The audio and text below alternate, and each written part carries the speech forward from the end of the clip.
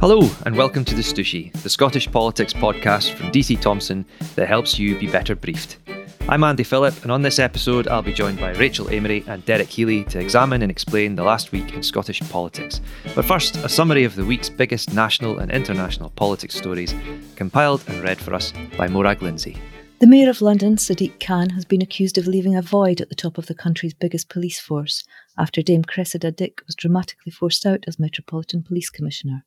Dame Cressida quit on Thursday after losing the support of Mr Khan over her plan to reform the force following a string of scandals and accusations of a toxic working culture. The UK economy soared by record levels in 2021 as gross domestic product rebounded by 7.5%. Official figures show growth was the fastest since records began in 1948, but it follows a record 9.4% slump in the economy in 2020. It was confirmed as Foreign Secretary Liz Truss met her Russian counterpart Sergei Lavrov in Moscow to seek a solution to troops massing on the Ukrainian border. Thanks, Morag. It's been a busy week for our parliamentarians as they race through the to-do pile before recess begins. Obviously, it's been shot through with yet more revelations of Boris Johnson's behaviour at the helm. We've seen Minister for the 19th Century, Jacob Rees-Mogg, demoted to a made-up ministerial post. He's been charged with finding Brexit opportunities just 6 years after the UK collectively agreed to enter this interesting live experiment. And we've continued to get our heads around the rapid lifting of COVID measures while the virus sits at near record highs. In Planet Holyrood, we've veered from the very real cost of living crisis to the very hypothetical future of pensions in an independent Scotland. And Finance Secretary Kate Forbes has been counting up the numbers to see if there's any cash for hard-pressed households, while also announcing some rather lovely news about her own family. And let's start at the top, shall we? And of course, it's about the economy. Oil and gas firms have been absolutely coining it in, while ordinary folk like me and you watch our bills go bananas. Labour have been among those calling for a windfall tax on oil and gas to make up that difference. So why don't we start with Scottish Labour leader Anas Sarwar? Mostly because I can't remember the numbers off my head, but here he is, putting the First Minister on the spot and asking Nicola Sturgeon what she's going to do about it. Presiding Officer, we are in the midst of a cost of living crisis. At the same time, energy giants are posting record profits. Shell, £14 billion profit this year. BP, £9.5 billion profits this year. Combined, that's over £44,000 a minute. At the same time, household energy bills are going up by almost £700. We need a windfall tax on energy companies with the money going into people's pockets. And it's unbelievable the SNP and Tory MPs refuse to back it. But they're also failing in this Parliament. This SNP government has known that this crisis is coming. But despite months of pleading for action, why are people still waiting for help? First Minister. Firstly, this is quite an incredible line of questioning by Anas Sarwar. It's a serious line of questioning, and I'll come on to the very serious point about the cost of living crisis in a second. He asked me about a windfall levy on oil and gas companies last week. I made clear I have no objection to that. I said again yesterday, I do think companies seeing rising profits should make more of a contribution, and it is for the UK Government to come forward, I think, with proposals on that. But he's asking me about something that, regrettably, I have no power to do. So perhaps rather than Anas Sarwar asking me about things I lack the power to do, he should join with me in seeking these powers for this Parliament so that we can actually do these things as opposed to just talk about them. That was Nicola Sturgeon responding to the Labour leader in Parliament on Thursday, talking about the cost of living crisis and how a windfall tax might be used on profits. Rachel, we've been looking at the arguments for and against windfall taxes. Fair to say that it's not something that the UK government is particularly keen on, and it's also not really a straightforward story among the SNP politicians either, particularly in the northeast where oil and gas pays the bills. So what can you shed any light really on what this means sort of politically? Is it something that is realistically going to happen, or is it just dead in the water? It could very well be dead in the water just because of the divide it's sort of causing between the parties. So like you said, Labour are kind of leading the calls for this to be introduced. We've had Anas Sarwar, we've had Ed Miliband as well calling for this. The Lib Dems have also sort of joined Labour in these calls as well. But yeah, like you said, the Conservatives, they're not in favour of this. The Chancellor, Rishi Sunak, he says a windfall tax on these companies would actually deter investment. And he says that investment's actually needed in the North Sea oil and gas industry to help boost the economy. So he's sort of the one that's holding the purse strings and the one with the final decision there. So he doesn't seem very keen. And also North East Tory MPs, you've got David Duka and Andrew Bowie, they've both written to the SNP, again, sort of reiterating that a windfall tax like this would be dangerous and industry wrecking, which is quite a statement to be making there. And like I said, when it comes to the SNP, it's a bit more of a tricky one. I mean, Nicola Sturgeon, you heard her there talking about it, and she's previously said she's not opposed to a windfall tax. The Energy Secretary, Michael Matheson's also said things like this. On that point, they're not ideologically opposed, but they always go on to say but, and sort of ball back in the court at Westminster. There is always a but, isn't there? Aye. So, I mean, is that just kind of holding out? It's nothing to do with us. We don't have the responsibility. It's up to the UK government to deal with the cost of living crisis. So what can the Scottish government do? Well, this is it. What is it they can do? Nicola Sturgeon, you heard her there in the clip saying very much that there isn't much she can, and it's very much about calling on the UK government to do these things and using it as a way to campaign for independence as well. So there's been windfall tax in the past. The Labour government of 1997, Gordon Brown, he used this, but it's often talked about windfalls on huge companies making a lot of money, particularly during the pandemic. I mean, big business like even from Amazon. It's not just oil and gas; it's huge corporations as well making lots of money at a pretty difficult time for the lion's share of everybody else.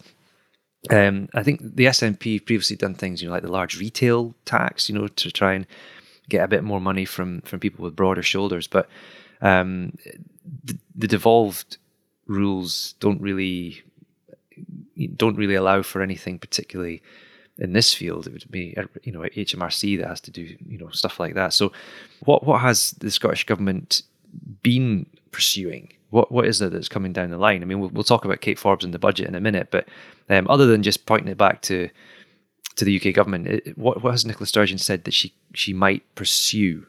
Attention focused in Holyrood about what the domestic rules are and how we can tackle the cost of living crisis. And one of these ways is to use money that has come via the UK government and see if they can knock that off council tax bills.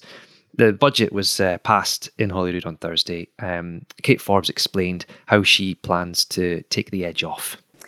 In terms of going further to help councils have as much discretion, I'm also announcing today that I will allow any existing underspent discretionary housing payment funding to be redistributed between councils and carried forward next year to allow them to provide targeted discretionary support. And I'll also allow any existing underspend of the Scottish Welfare Fund to be carried over by local authorities for the same purpose. But finally, I want to say honestly and openly that this is not enough. Households across Scotland, across the UK, are struggling with the wide range of rising costs, and many of the macro levers, for example, around energy regulation, reside with the UK government. And so in that spirit, I'll be writing to the Chief Secretary to the Treasury, again highlighting that we do need to work together urgently to use our joint powers to do more to tackle the cost of living. And I hope that this chamber can unite in that bid. They are cash for council taxpayers, but tax rises are also probably coming down the line for council taxpayers as well. So, Derek, is this a sort of sleight of hand? Is it enough? Does it touch the edges? How does this going to work out? Well, I think the kind of common view is that it's not really going to touch the edges at all. It's not going to be anywhere near enough. We heard that nearly 2 million households across Scotland will receive £150 and a council tax rebate in April. Council will have a choice. You can either deliver that as a direct payment to people or as a credit to council tax accounts. But as we heard there from Kate Forbes, she said herself this wouldn't be enough for many families. We reported previously that that Scottish councils will be given complete flexibility to set council tax rates, ending a previous freeze on rises. The Scottish Government's committed an extra £120 million to councils, but they face a real terms cut of £251 million. And that means many of them are going to have very difficult choices to make on providing public services. The Joseph Rowntree Foundation and Poverty Lines came out in response to this budget announcement, saying that more should have been targeted to low-income households. They argue that while many people living in poverty will receive this small payment, this £150, many more who are not in poverty will also receive that money. So I think the criticism has been, while there's no perfect solution to this situation. I mean, it's a terrible situation to be in right across the country. That this solution put forward by Kate Forbes itself hasn't been good enough. I think that's what those poverty charities are saying. So no, I think for many people it won't be anywhere near enough. Yeah, the wee anomalies will start to come out. People who might be in a Band E house that's got single glazing and the heating's on constantly around the clock. All this kind of stuff. You can start to see people saying, "Well, what about me? What about me?" And they've all got very good points. And Kate Forbes tried to make justify the way the blunt way it's been done just this morning, I think, where she was saying that she really just needed to find the quickest, a fast way to get cash back into people's bank accounts, basically. But yeah, I mean, it goes without saying that £150, while earlier, last week we were talking about, electricity gas bills and things like that going up by, well, just a shocking price rises. Then we're going to have a tough year ahead, I think, for many looking at their bank accounts. Anyway, it's not just been about the here and now. We've been talking about finances in a parallel universe as well this week. The universe where a referendum is called and we're straight back into independence, and we have to think about how the bills get paid with Scotland away from the rest of the UK. So it's a nice comfort zone of Scottish politics, the big national navel-gazing pursuit of post-independence policy. So, I mean, this time we were looking at pension payments. It just sort of erupted out of nowhere. I mean, there's no particular reason why this should have come up. So why on earth did Scottish politics turn in on itself in such a novel way again? It's a bit like being back in maybe 2012, 2013, wasn't it? It was pretty bizarre to see all these same arguments being dredged up again. Yeah. It actually started with comments made by the SNP's Westminster leader Ian Blackford. So Mr Blackford claimed that Scots workers would have a right to receive a UK state pension after years of paying national insurance contributions to the Treasury. And he pointed to the example of pensioners who choose to retire abroad but can still claim their basic UK pension as evidence of this. Now, importantly, he said that Scots have a right to receive a pension because they've paid in through national insurance contributions. And those views appear to have been backed up both by Kate Forbes and at one stage Nicola Sturgeon. But they're a pretty big shift from the SNP's position in 2014, where the white paper set out that for those receiving a UK state pension at the time of independence, the responsibility for paying it would transfer to the Scottish Government. And on the other side, we saw the UK Pensions Minister say that if Scotland chooses to become, in his words, a foreign country, then, working English, Welsh and Northern Irish taxpayers shouldn't have to pay for a foreign country's pensions liabilities. He claims that's been the settled position of the UK government since 2014. But frankly, I think he's wrong, to be honest. The UK government's position ahead of the 2014 referendum was that the governments of Scotland and the UK would need to apportion responsibility for UK state pension rights built up before independence. Yeah. And all of this comes down to the huge sort of messy heading of things that would have to be worked out after as well. And, there'll be lots of negotiation about where money comes from and what gets left with the UK, the division of assets and all this kind of thing. And it's giving me flashbacks, Derek. But, you did a sterling job on the explaining this to the hard of thinking like me. I encourage anyone to go and check that out on our Courier and P&J titles.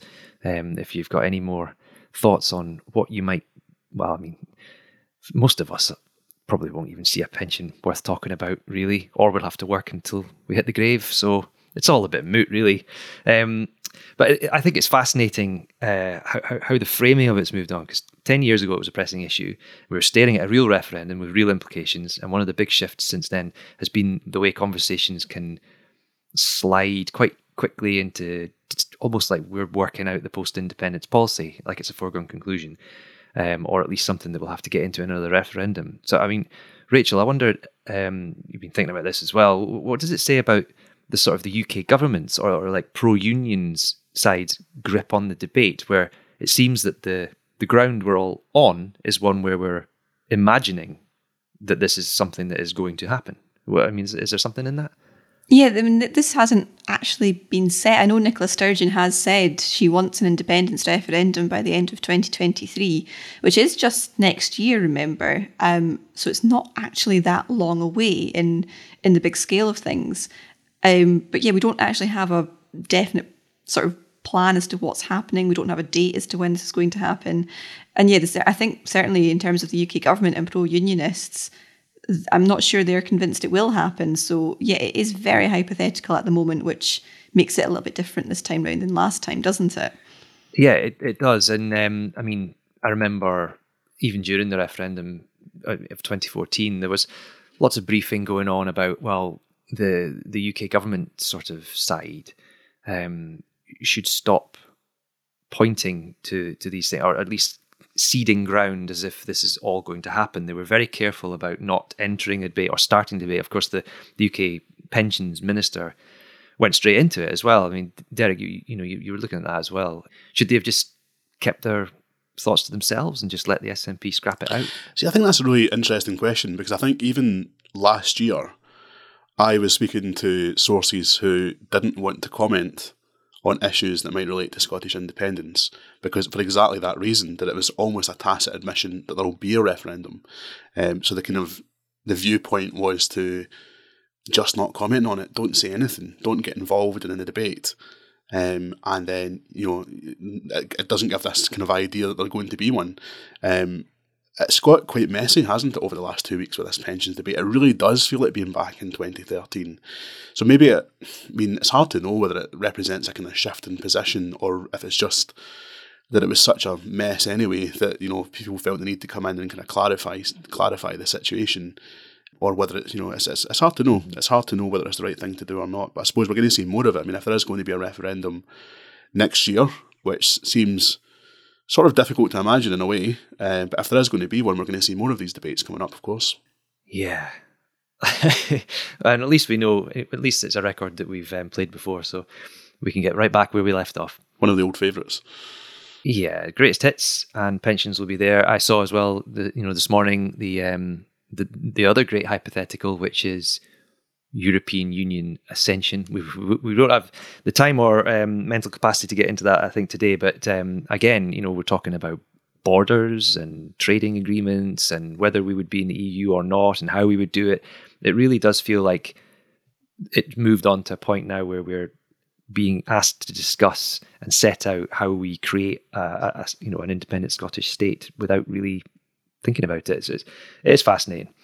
We focused a lot on Scottish government and parliament today, and we've managed to get through pretty much the entire podcast without talking much about the UK government's internal problems and Boris Johnson and parties. More evidence appeared in the pages of the press and on social media this week with bottles of bubbly and what you and I would probably call a party.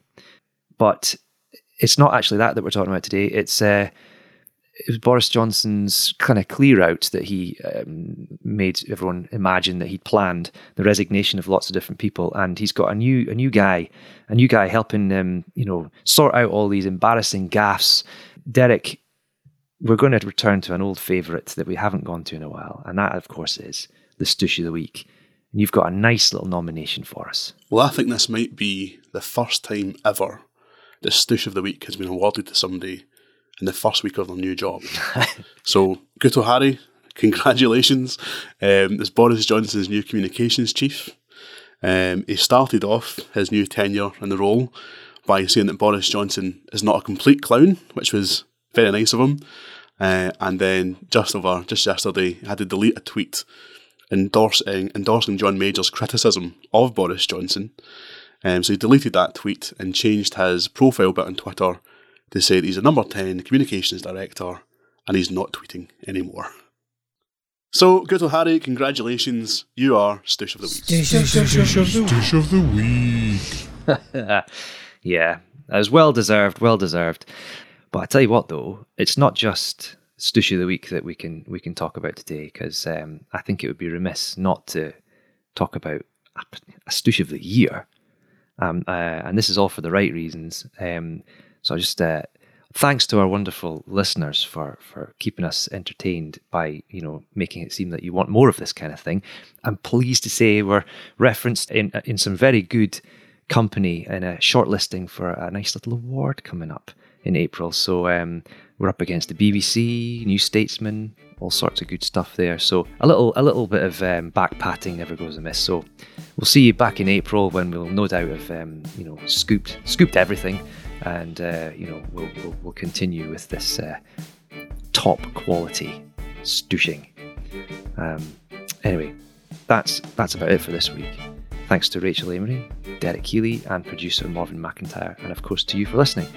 We'll be back next week with more, but until then, and even after then, pick up and log on to the Courier, Press and Journal, and all our news brands so that you can be better briefed. Cheerio.